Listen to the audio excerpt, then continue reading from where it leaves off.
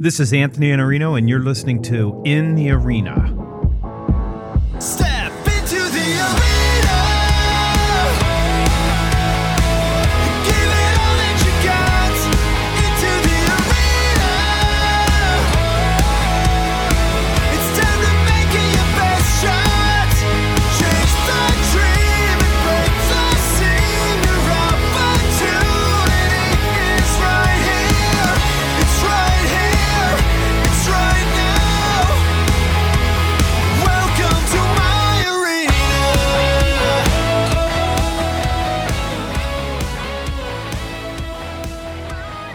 I spent 4 or 5 years in Toastmasters learning how to speak professionally. It was a transformational experience for me, and I'd always had the confidence to stand up and speak, having spent most of my young adult life fronting a rock and roll band and playing in bars before I was even old enough to be in those bars. But a couple of years ago, after I was already speaking professionally, Michael Port, a speaker who I was familiar with but didn't really know, launched a program in what I will call here his life's work.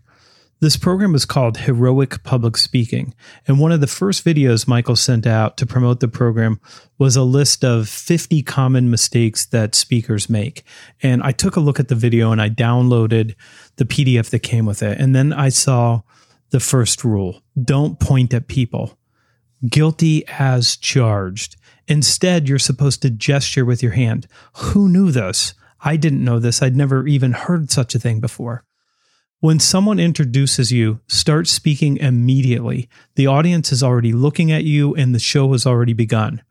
So the last speech that I gave before watching Michael and his wife Amy Port's first video required me to walk about 30 yards to the center of a massive stage, and I did so in this awkward, awful, uncomfortable silence. And it wasn't only awful for me having to walk all that distance in silence, it was awful for the audience. It was terrible. I didn't know that no matter where you are, you start speaking, but I learned that. And I thought, this is what's on the free videos? What in God's name is in the program? This is great content. So if you've never seen Michael speak, you've never seen a preternatural speaker who can give you an experience like none you have ever seen. I promise you that. It's amazing to watch Michael speak. And if you want to be a great speaker, you're going to want to work with Michael and Amy Port. And you have an opportunity to do that now at Heroic Public Speaking. You're going to learn how to perform, and you're going to be transformed. You're also going to massively upgrade your content, and you're going to learn the business of speaking. There is no better speaking program anywhere on earth, and there are no two better teachers. So go now to heroicpublicspeaking.com/live and sign up for the October 31st Heroic Public Speaking in Fort Lauderdale. You're going to meet amazing people. You're going to have an amazing experience. You're going to be transformed, and you're going to be the best speaker that you can possibly be. And Michael and Amy will make sure of that. Don't miss it. It's very difficult to introduce Bob Kegan without reading his profile off of the Harvard Graduate School of Education website, but I'm going to attempt to do that and just give you a very quick summation of who Bob is and what he does. Bob is a psychologist who works on adult development when it comes to psychological transformation in adulthood, which means how we grow up and how the adult capacities can grow to meet the hidden demands of modern life, as well as how consciousness evolves in adulthood and how that impacts learning, professional development, adult education, and work. And his work was cited so often by Ken Wilber that I asked for an introduction, and Bob graciously agreed to join us in the arena. We're going to eventually get to Bob's work, Immunity to Change, which is a book that should absolutely be on your shelf if you are a salesperson, if you are a sales manager, or if you are a leader of any kind. It's a massive understanding of how we develop an immunity to change and what you can do about it. I'm going to start Bob in a much earlier conversation because I want to talk about the evolution of this work. It's fascinating. You're going to enjoy it. You're going to get stretched beyond anything that you might have imagined, but it's absolutely worth it. So listen to Bob Kegan in the Arena.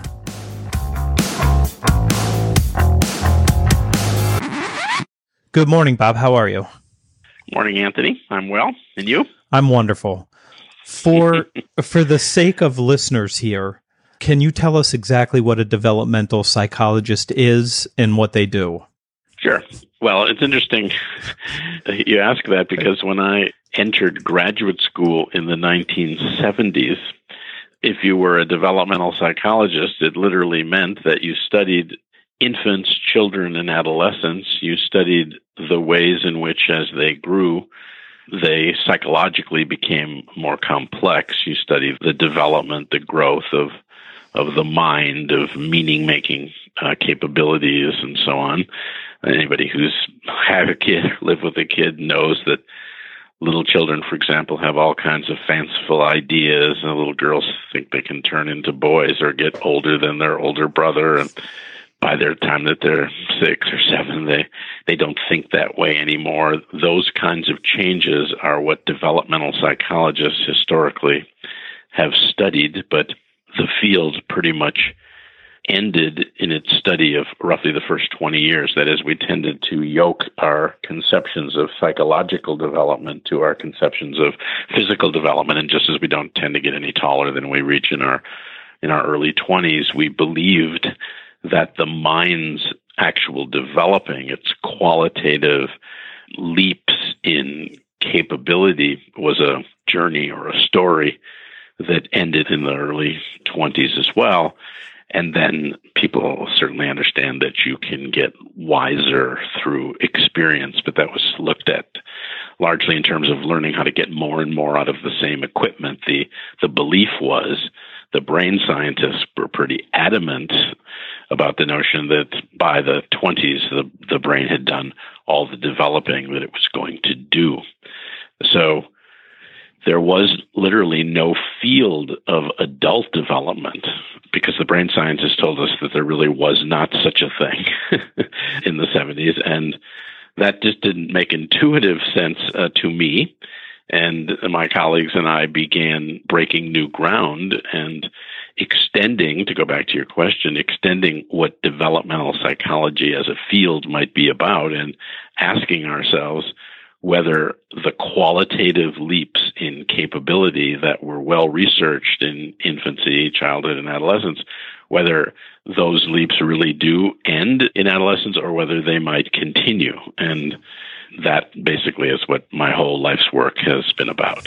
What's interesting to me about that is that you have that breaking off point at about 7 years old where you start to get what I think has historically been called the age of reason.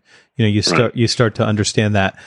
But I feel like I had another one of those that was equally as transformational in my mid-20s, where I would describe myself as not knowing beans from Brussels sprouts before that time.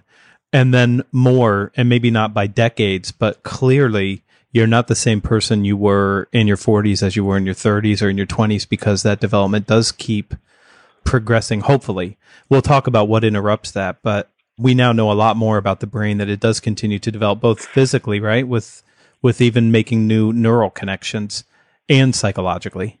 That's right. I mean, in the late 70s, early 80s, as our research started to take shape, I'd get invited to these august conferences with panels of, brain scientists, and I always went first. I don't know, maybe because it was more positive or hopeful, and I would talk about how our research was suggesting that there were these possibilities for development in adulthood. And then the brain scientists would always follow me, and with the most polite forms of derision and dismissal, they would say, well, Dr. Kegan is basically making inferences on the basis of, interview material. That's pretty big leaps. We're looking at the actual brain itself, and we don't see any qualitative changes that would substantiate the kinds of claims or suggestions that he's making. And this is one of the real areas where you can actually say that the so-called soft sciences, that is, the social sciences, were actually out ahead of the hard sciences, which, as we all know, they developed more sophisticated ways of looking at the brain. And now none of them holds to this old orthodoxy that the brain stops developing after the first 20 years. I don't want to run too far down Ken Wilber's path because I've had him on the podcast, but his work is very, I would say, difficult for people who don't know, but really it's upper right. They're looking at physiologically what we can see And now we're developing even better tools. So we're finding out that a lot of that was wrong. And this is more upper left or it's interior. So it's harder for us to see.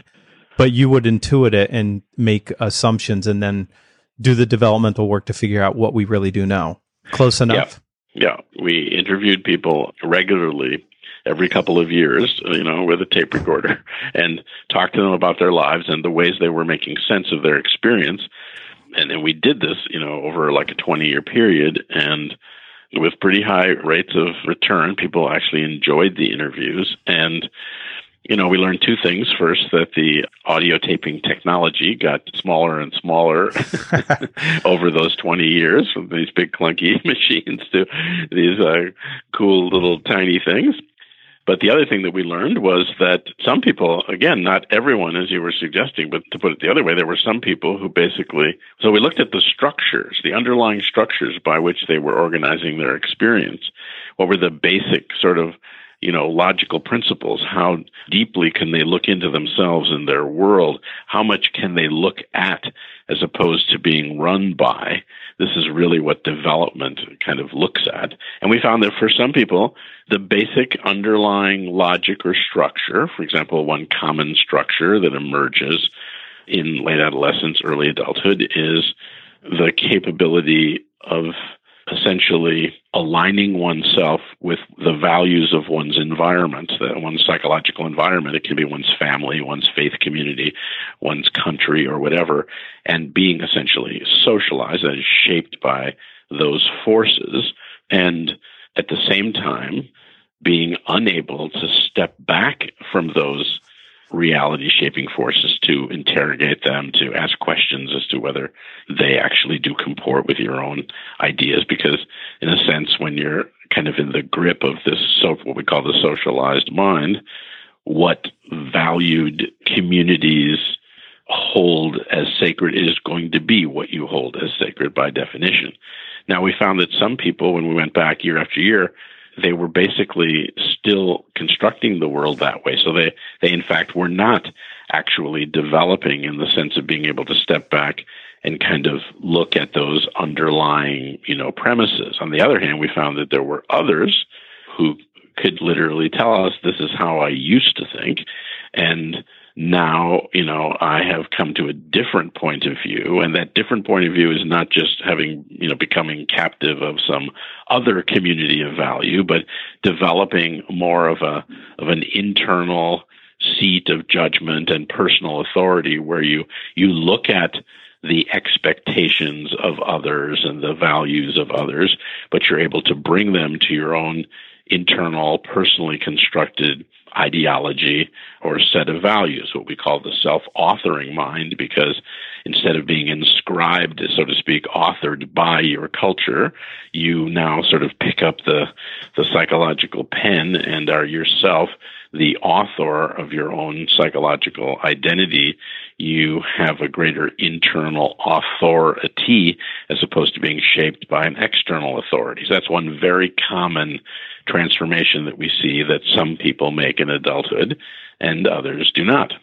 I want to sort of frame this up now that we've had this bit of conversation about possibilities, because your work leads me, and you know your work far better than I do, but your work leads me to this belief that we are capable of extraordinary change. And when you're just even talking about this, I'm thinking about, I keep a running list of beliefs that I've shed over time. And, to a lot of people, it's, well, if I change my belief, then I'm inconsistent or I'm going to lose this relationship. So I want to get into a little bit of that because it is hard. I mean, when you grow up in a culture, not to just automatically absorb all of that and keep it as your own. I want to start this, if it's okay with you. I want to go back to a couple ideas from The Evolving Self, because I know we're going back a long way here for back, you, yeah. Right? But just the central premise is, I think that your work even started with helping people who help people change. So you wrote that it's not the person making meaning as much as it's the activity of the person is the activity of meaning making. That's what we do. Can you, if you can do this in an easy way for people who are listening, can you explain what you mean by meaning making? And then the idea of evolutionary truces, this idea and I know I'm going back a long way for you and your work has come a long way forward, but we'll get there. Just this idea of the balance between self and other. What's the starting point for that sort of idea? I'm happy to answer it. I'm curious as to how you think moving in this more theoretical direction as opposed to the more practical one will actually be most useful to your listeners. Because I think you need a little bit of context, but we're going to get to immunity of change, so we're going to get to straight action, which I love. I promise we'll get there, and I've got a story about how I got there. Well, it's true that even though what we are now kind of widely recognized for is something very practical, that is helping people make changes that they have tried to make, that they want to make, and have been unable to make, like a leader who wants to be a better delegator or a person who wants to eat more healthy and lose weight, whatever it is.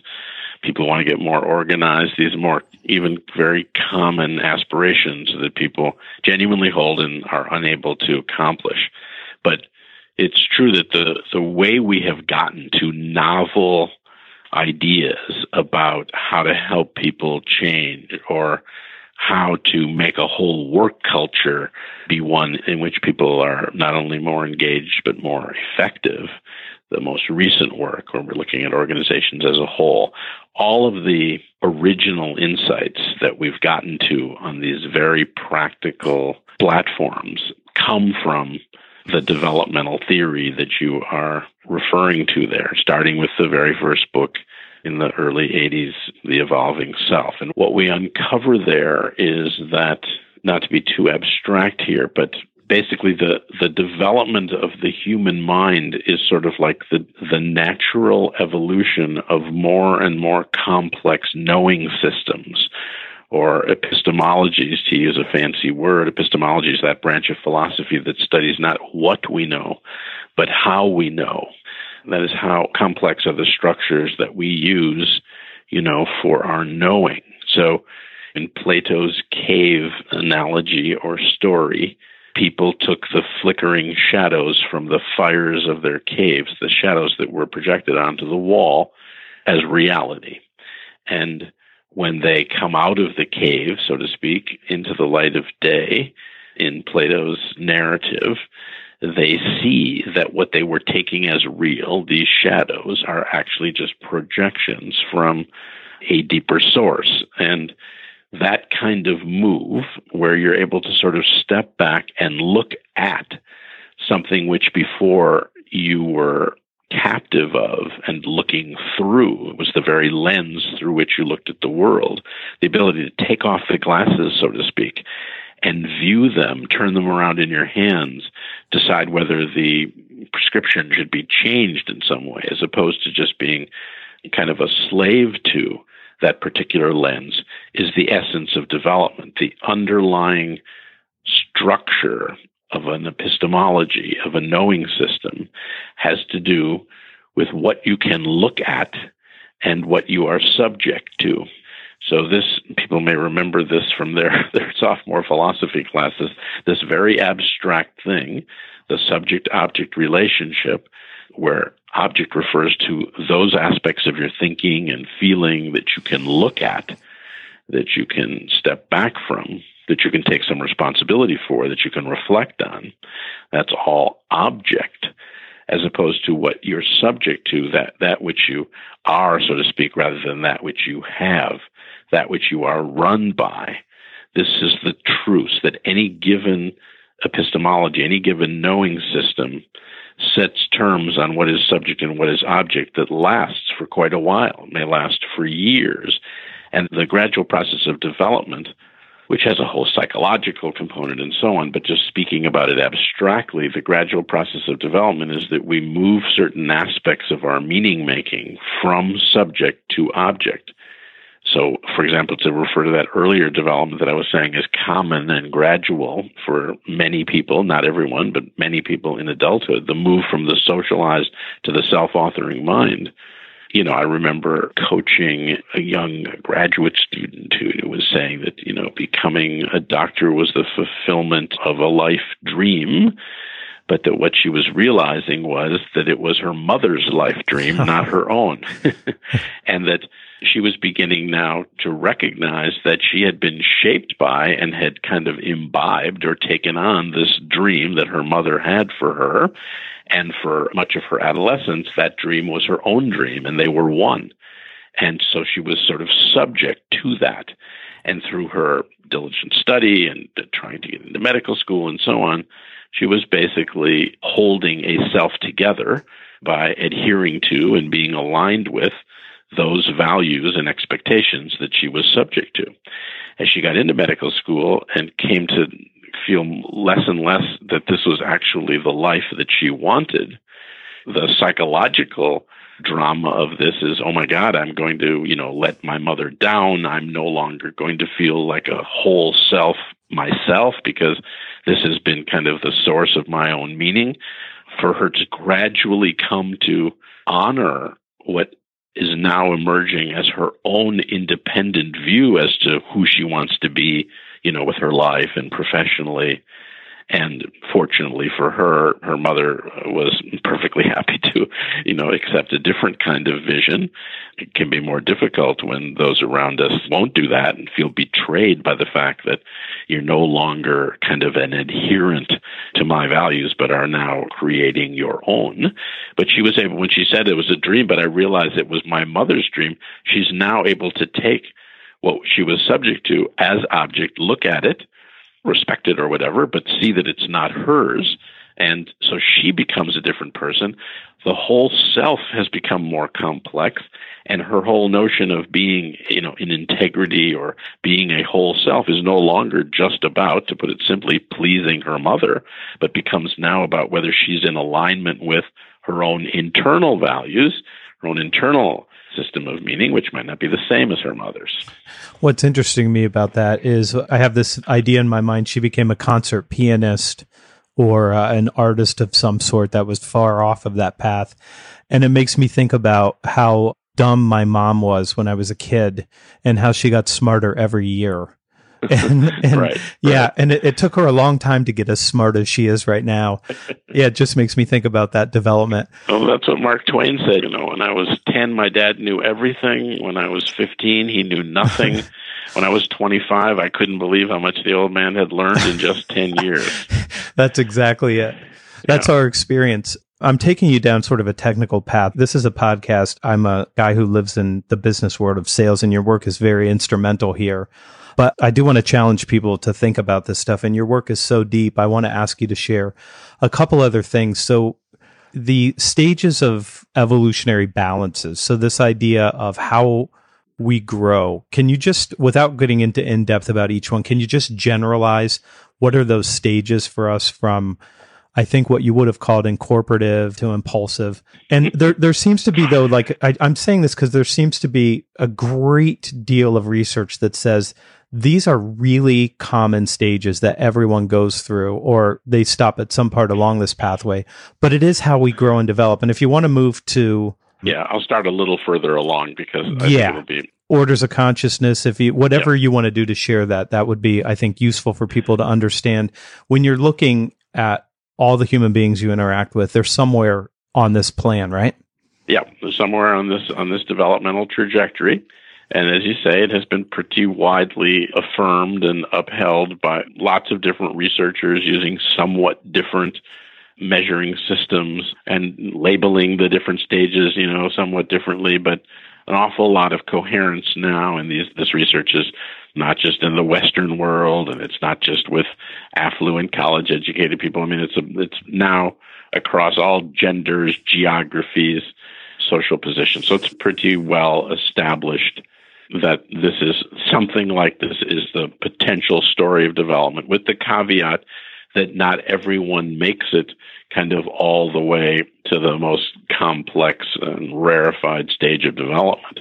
So I think in the best interest of time, I'm going to skip over some of these very early childhood kinds of things, because I think it's just going to be of more use to your listeners. We mostly make it past those anyway, right?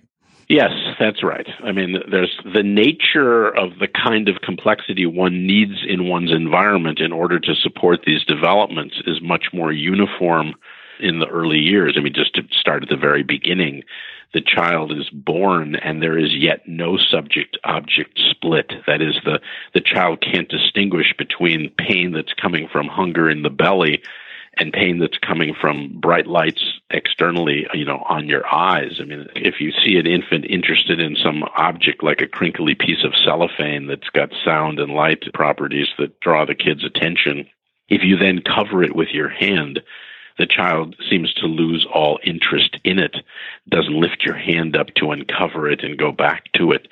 It isn't because they've lost interest in it. It's because the object has disappeared for them. They can't hold the object in their mind. You have very sophisticated research that shows that between 9 and 21 months, the kid will start to lift your hand up because they can still see, quote unquote, see the object in their mind, even though you've covered it. So in the beginning, there's no subject-object split at all. Everything is just an extension of oneself. Okay, now it would take a long time to actually continue from there, but let's move forward to, say, early adolescence or whatever. There's a stage in development where you begin to identify your own needs and your own interests, and you basically look at the world as kind of your candy store or whatever, and you're basically, all you're doing is trying to meet your own needs. And you can look at others as suppliers of those needs or barriers to your meeting them. Your parents can be sort of, antagonistic barriers who don't let you do certain kinds of things or whatever. You figure out your way to sort of work around them. This is the unsocialized kid who's basically kind of out for himself. The normal process of adolescence is the process of actually becoming more socialized, and the psychology of socialization is you become more a part of society because society becomes more a part of you. That is, you begin to internalize the values and ideas of people around you that you admire, respect, want love from, and so on. And instead of just orienting to satisfying your own needs, you move to this more complex stage, what we call the socialized mind, where you feel most whole, not just by having your immediate needs met, but by being in sync with the values and expectations of those who you most want to be included with. And so you start to take on the coloration of your psychological surround, and you adopt the values, of your peer group and so on. Now, you're not conscious that you're doing this. I mean, I've interviewed young adolescents who will tell me, this business of peer pressure, it's just a grown-up term. We don't feel anything like peer pressure. That's just something in your mind.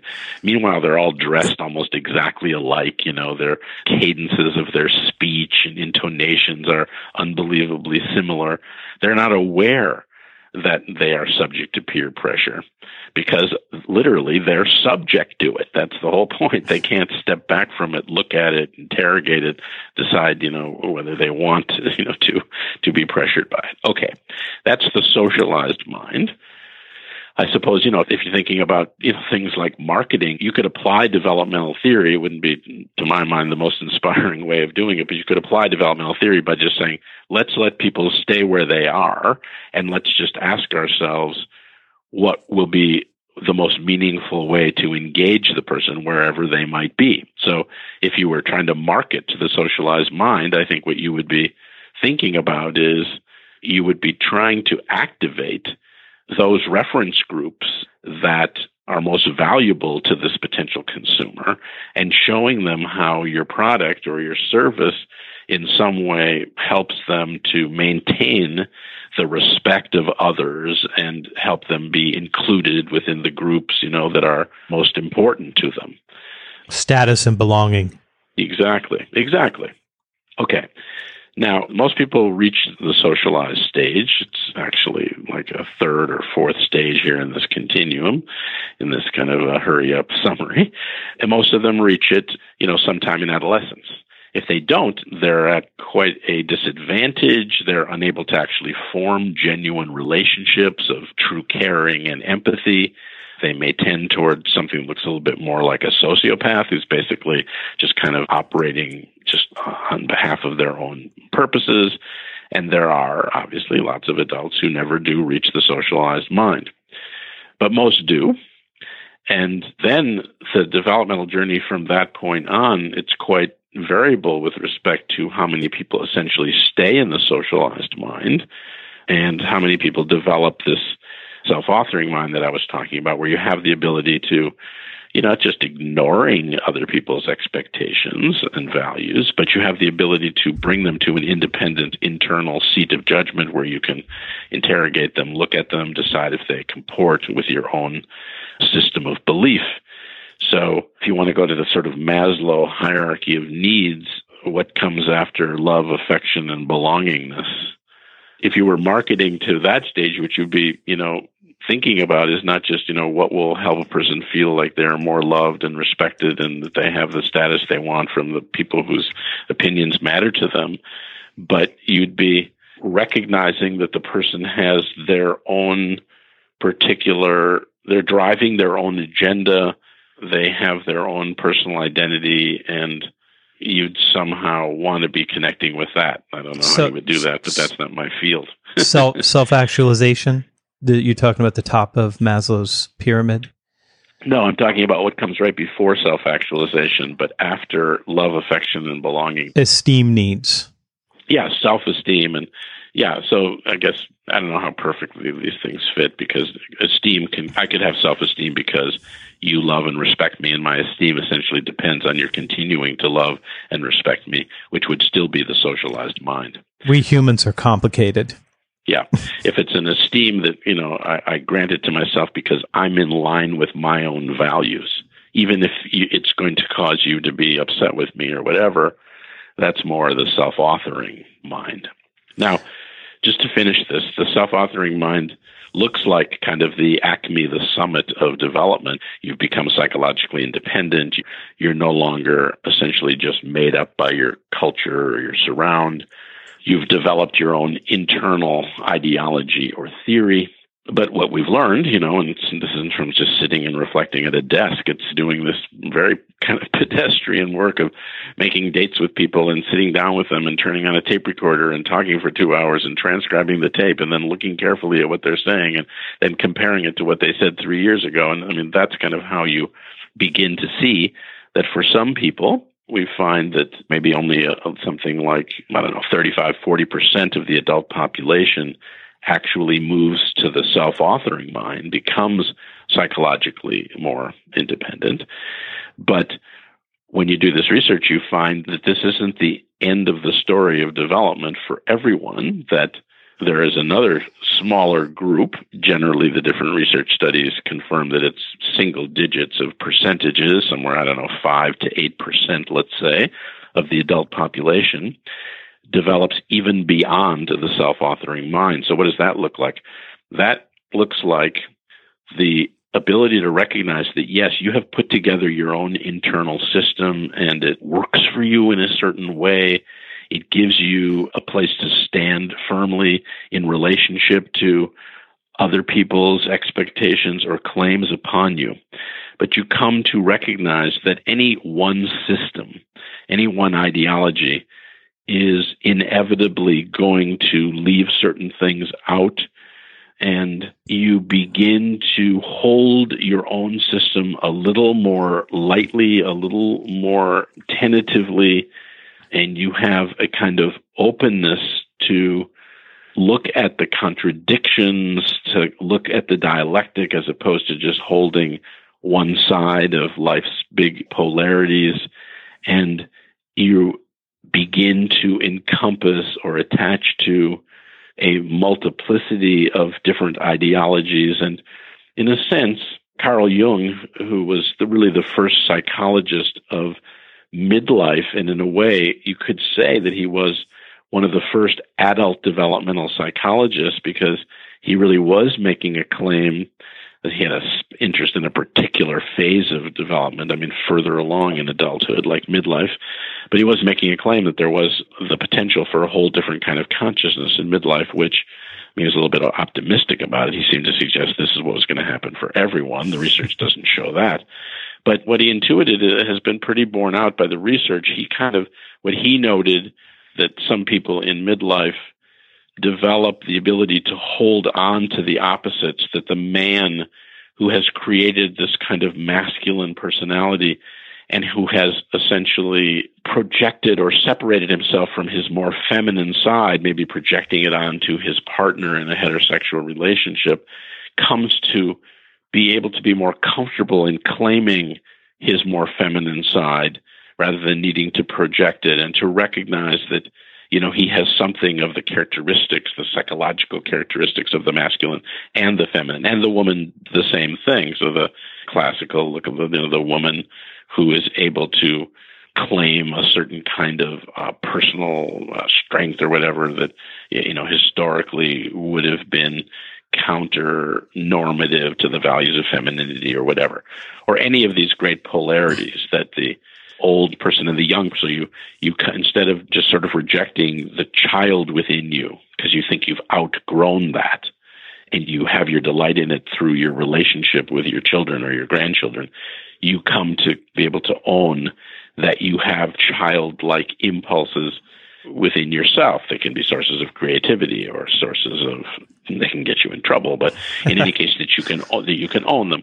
So this is more what the stage beyond the self-authoring, we call it the self-transforming stage, because the self is no longer just committed to maintaining its own formation, its own identity. You recognize that you can contain multitudes, as Walt Whitman said.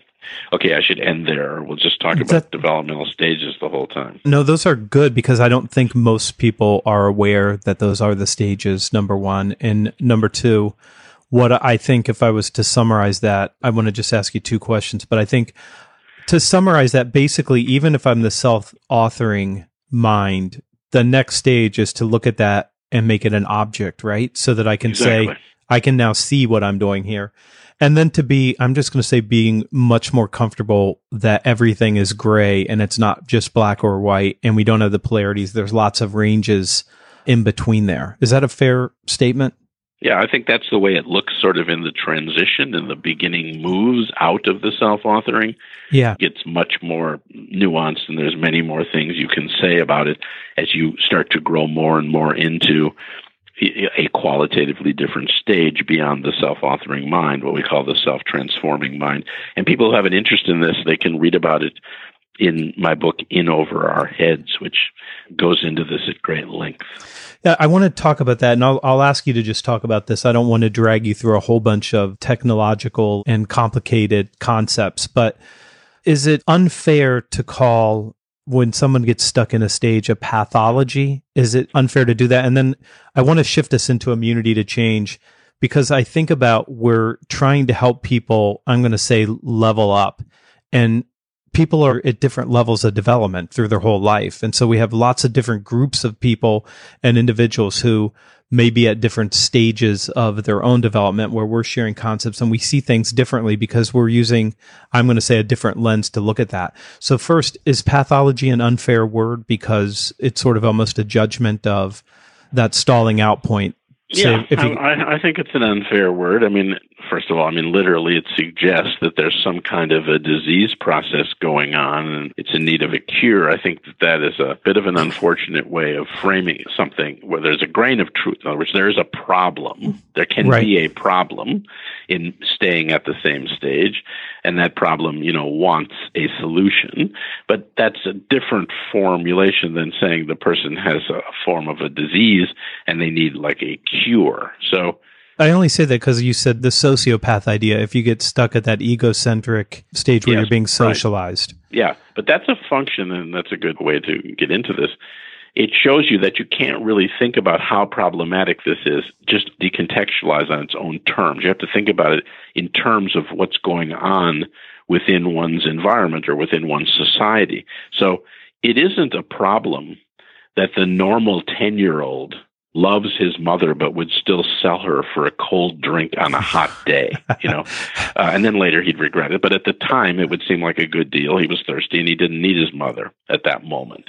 Okay, now, we don't say that that kid is a sociopath. Right. We just recognize that's the nature of a 10-year-old. And that, by the way, is why 10-year-olds have to be watched pretty carefully, and why, if you think about it in a wholesome situation, a 10-year-old is under the watch of some adult supervision pretty much continuously. They're in their parents' home, they're moving to school, then there's adults there at the school.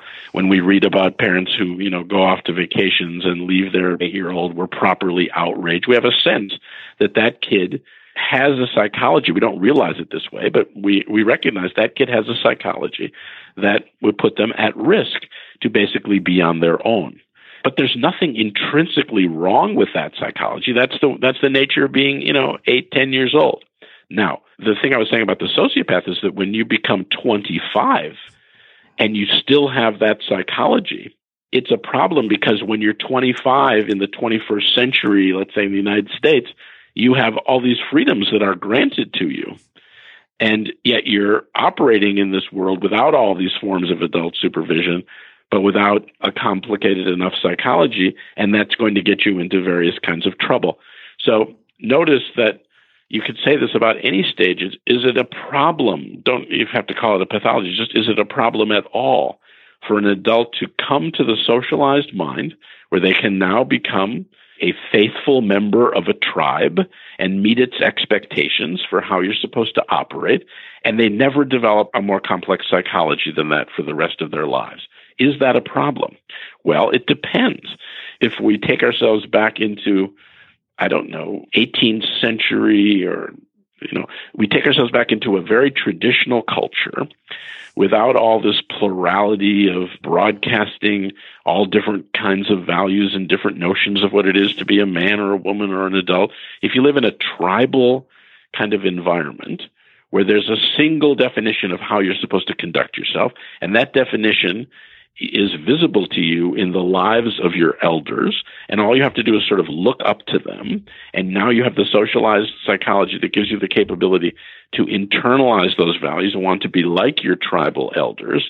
Not only is it not a pathology, it's not even a problem that you've remained in the socialized mind, because there's no complex demands within that culture that outstrip the capabilities of the socialized mind. However, it's very hard to find a tribal, monolithic, traditional environment that one could live in today. Today, there are all these different pictures of what you should be as an elder as you grow. And so today, when you move into the socialized mind as an adolescent, we're going to applaud for this. You're now going to be like a responsible kid. You can hold up your end of an agreement. You can be trusted and so on. And that's great when you're 16 and you've become this more responsible person. But if you're 36 and you have children and you have to make decisions about their safety and so on, and you are unable to access a kind of internal authority, then it becomes a problem. So again, you have to look at the problematic nature of a given developmental position in relationship to the set of demands, the sort of natural curriculum that a person faces in their life. It's contextual. I was thinking, as you said, the 18th century, I think to describe that period where the highest level you would have to develop is that level to be a faithful member of tribe might have been the United States in the 50s. I mean, there was probably a lot easier to get along than it is in a complicated society like 2016. Yeah. I want to move us to immunity to change. And I was sitting with Ken Wilber. I don't know how well you know Ken. I know him very well. Yeah. Good friend. Okay. I was in his loft in Denver, and I was sketching out a little framework that I used to think about helping people change. And so I sketched out for him in the first column, new goals and new outcomes. And so these are the things that people say that they want, and I believe that they want them. When they say that, I believe they're telling the truth. The second column is a list of what I call existing beliefs and behaviors that prevent that new goal from being realized. So sort of the things that they're committed to. And then the third column I call fears, which are the reasons that prevent people from reaching these goals. And then I have two more columns. One, which is what is their real human need that's being met by the status quo. So that's sort of that Abraham Maslow. What need are they meeting? Are they meeting the need for certainty? Are they meeting the need for significance? And then the final column, I have better choices for meeting those needs. And as I showed him this, he said, "Do you know Bob Kegan?" And I said, "No, I don't. I do know you through his work because he cites you so often throughout all of his work." The developmental theory. Yeah. Yeah. And so he said, "Oh, you need to read Immunity to Change." So I pick up the book, and of much greater sophistication than I use, you have a framework that is, in my view, completely actionable for both an individual and an organization, and probably most relevant for leaders who are trying to make change in an organization. So it's hard enough for an individual to change, but as a leader, you have to change, and you have to get a group of people to change with you. So I was wondering if you could walk through Immunity to Change and just talk about what you recognized in the 4 stages that are listed in the book and how that can help people transform from where they are to a result that they say they want. And again, I assume when people say they want something, they do, even if their behavior. The problem as a coach and a consultant is you say you want this, but then your actions don't back up that. But I do believe they're being honest when they say they want it. Well, completely agree. And I admire that you've intuited a lot of, what it took us a lot longer than apparently it took you to get to. So, and I know that we're kind of running out of time here. So let me maybe just give you like a quick example of all this that maybe will translate well for your listeners, because I could well imagine that many of your listeners could feel this is all very interesting, but pretty abstract. And actually what we've mostly talked about is more like the first 20 years of a 40-year career. And the last 20 years have been very, very practical, working with individuals, teams, whole organizations on these change processes, using these developmental ideas, but in ways that lead to very practical results. So let me just give you an example, and it will, these different columns that you identified, and your listeners will see that a lot of that is very, very aligned with kind of the way that we've come to practice all of this. So one big problem, I think it's a pretty global problem, but I'm more familiar with it in the United States, is that we've developed and invested billions of dollars in very sophisticated pharmaceuticals, and many of them are actually very, very effective, but people won't take them, or they won't take them regularly as they should. So this is a big problem in medical practice, patient non-adherence to prescriptions. And one big instance of it, one big segment of it is, and it's truer as people get older, but it's true for some younger people as well, that people get prescribed what gets called maintenance medications. If you have high, cholesterol or something, you might be prescribed a statin drug that you should take maybe for the rest of your life, and it will lower your bad cholesterol. Now, the problem is that, and just as you say, and I totally agree with you, Anthony, when people say they really want this, I take it seriously. And even though their behavior is contrary, I don't take that as evidence of their hypocrisy and the proof that they don't really want it. I take it as the proof that people are complex. And even though a part of them really wants something, like really wants to take their drugs as prescribed, there's something else going on, and we need some way of understanding what that something else is and how the different parts relate to each other. So heart doctors will tell you that they can tell their patients that they will literally die if they don't change their ways of living around diet, exercise, smoking, and the like. And still, it only turns out that about 1 in 7 patients can actually make the changes. And I think we can assume that they all sincerely want to make it. The other 6 people want to keep living and seeing their grandchildren grow up and so on, but they can't do it. So what's going on? And it's interesting, that our usual approach to this is to try to just attack the behavior of, not taking the drug regularly or not filling the prescription when it runs out and so on. So you have now all these methods like pharmacies that will send voicemail messages to your phone telling you it's, time to pick up your drug and so on. And these things don't work very well because they're just aimed at trying to change the behavior. It's like going on a diet. I want to lose weight, so I change my eating behavior. I go on a diet. If I stick to it for a while, I lose weight. Inevitably, I regain the weight. Most people regain all the weight they lose in a diet, even more sometimes than they lost, because the orientation is just toward kind of willpower and just trying to change your behavior and a New Year's resolution and so on. So I quickly want your listeners to kind of get a glimpse of what this whole phenomenon is that we think we've uncovered, that we call the immunity to change. So sticking with this example about people not taking their medications, we've studied this. And so just to give you an example, here's a guy who's 58 years old. He's prescribed 3 of these maintenance medications. He knows he needs to take them to avoid having a stroke. He definitely wants to take them, but he's not taking them. And when we ask him, well, why aren't you doing it if you know you need to do it? The most common answer is, I don't know. Or things come up, I get busy or whatever. These are the answers of children. And when bright people give you answers that sound like kids, you're in the presence, to go back to our earliest part of this conversation, you're in the presence of the difference between what is conscious and what's in awareness for people, that is, what is object for them, and what they're just blind to because they're subject to it, they're run by it. And when a person says, I don't know, they're literally telling you the truth. They don't know it because to know it, they would have to have it as object.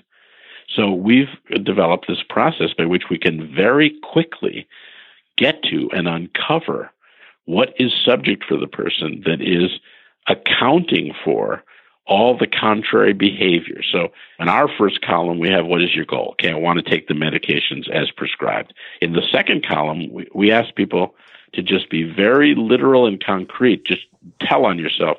Show us all the behaviors that run counter to your commitment. So in his case, it would be I don't take them every day. When they run out, I don't promptly refill them. When I get those voicemail messages from the pharmacy, I hang up in the middle of the message. These are all his behaviors.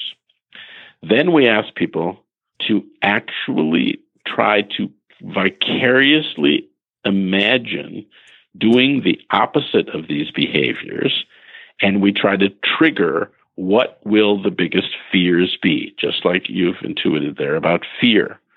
And this is really interesting because I asked this man, so imagine that you were taking the drug every day. What would be your biggest concern about that?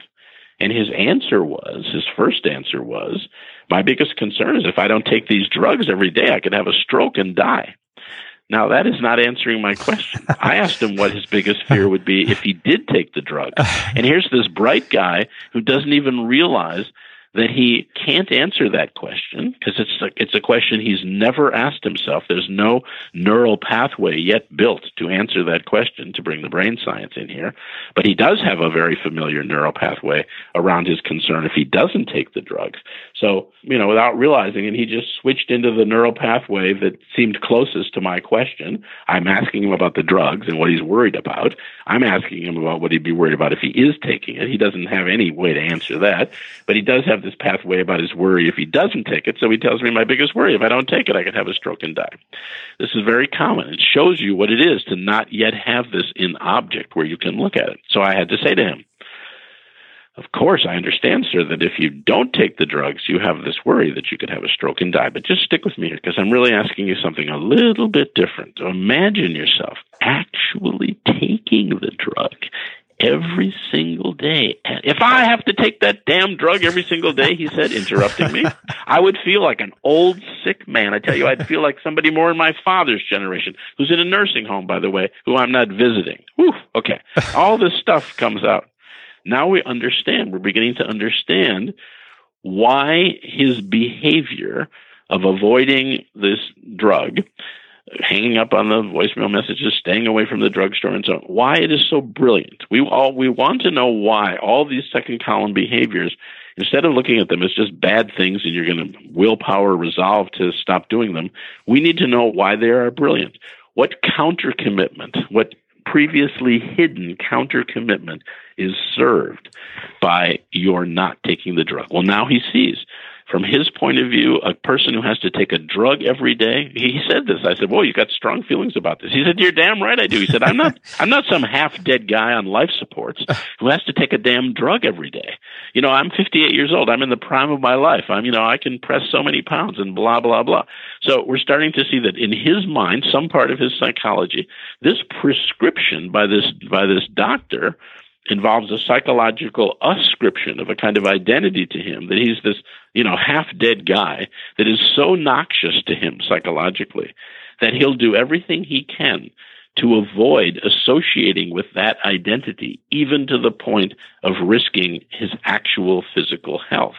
Now we see what we call the immune system. The immune system is this notion that we have a generally invisible phenomenon at work that is saving our lives. That the immune system has just one function, and that's to protect us.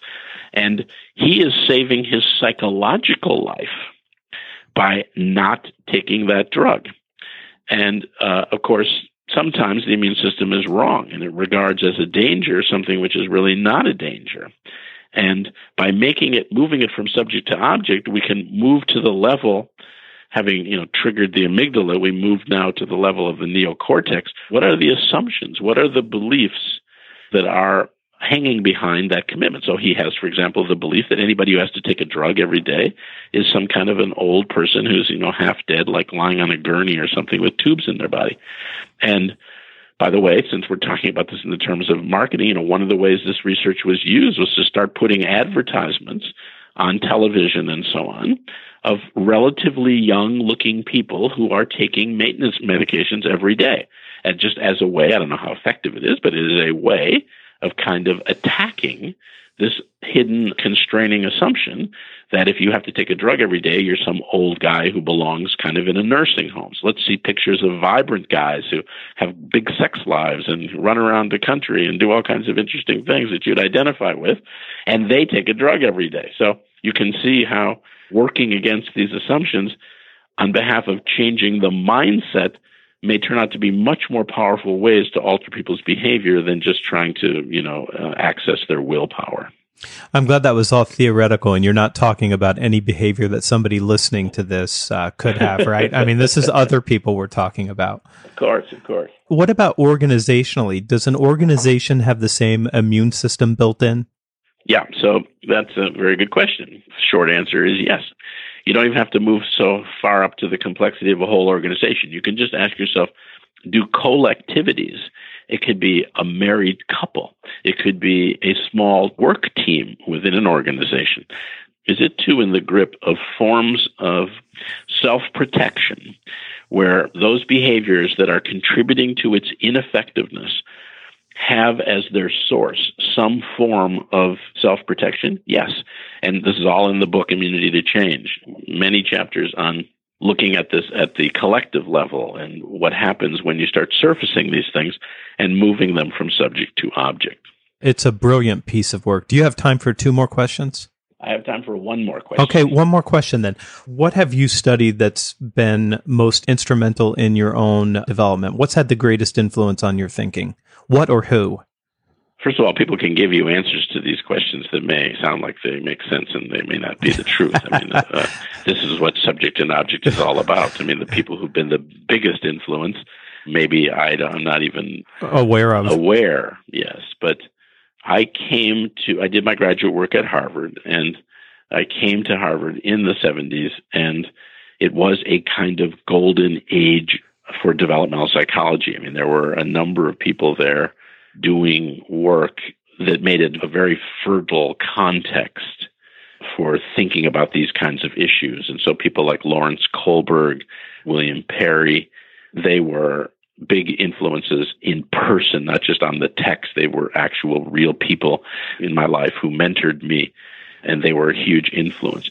I brought to graduate school an interest in existential psychology and a whole more sort of continental school of psychology, which was totally alien to these people at Harvard, but they were respectful enough that I could bring that in as well. And so I could move from this rather dry cognitive psychology, which they were kind of working in, to the bigger canvas of the whole person. And through the marriage, really, of these different psychologies, my work was kind of the offspring of that. Thank you so much for being here. I appreciate it. Yeah, my pleasure, Anthony. Thanks for talking with me.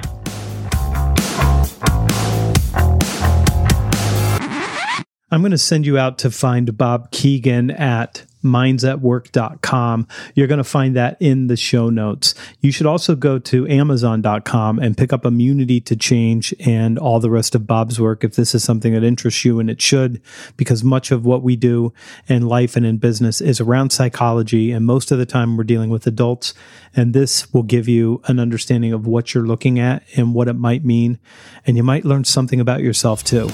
I'm Anthony Iannarino. You can find me at thesalesblog.com, where I blog daily and where I write a newsletter every Sunday. So when you go there, do sign up for the newsletter. It's the best piece of content I produce every week. You can also find me at youtube.com/Iannarino. And right now, you should find me at preorder.theonlysalesguide.com, where you can pick up my new book, The Only Sales Guide You'll Ever Need. This has been In the Arena. If you enjoyed this, go out to iTunes and rate it 5 stars and subscribe. That helps me more than anything else right now, except for maybe that book order. I'm Anthony Iannarino, and I'll see you next time in the Arena.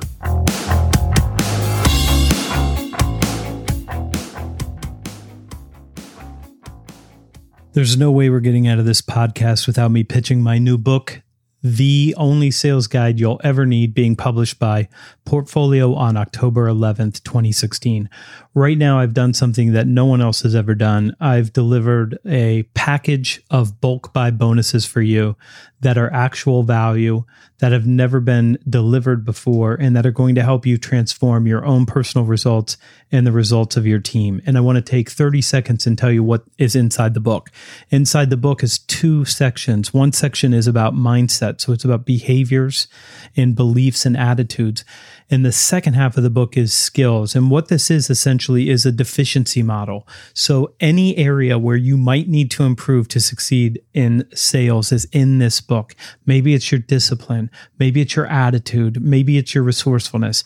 Maybe you need help closing. Maybe you need help prospecting or developing your business acumen. It's all in there. So right now, go to preorder.theonlysalesguide.com, and you're going to be able to download a couple chapters. In one of those chapters, you're going to find the table of contents, which will describe to you all of the attributes and all of the skills you need to succeed in sales now. This book will make you better. This book will help you grow. This book will help you develop into a trusted advisor, a consultative salesperson, and somebody who wins new business. So go check it out, preorder.theonlysalesguide.com. Look for the bonuses, and do send me a note and let me know how you like the book. Go pick up the book now. I promise you're going to love it, and you're going to be transformed. Audio editing and show notes by podcastfasttrack.com. Get 15% off your first month by mentioning this show.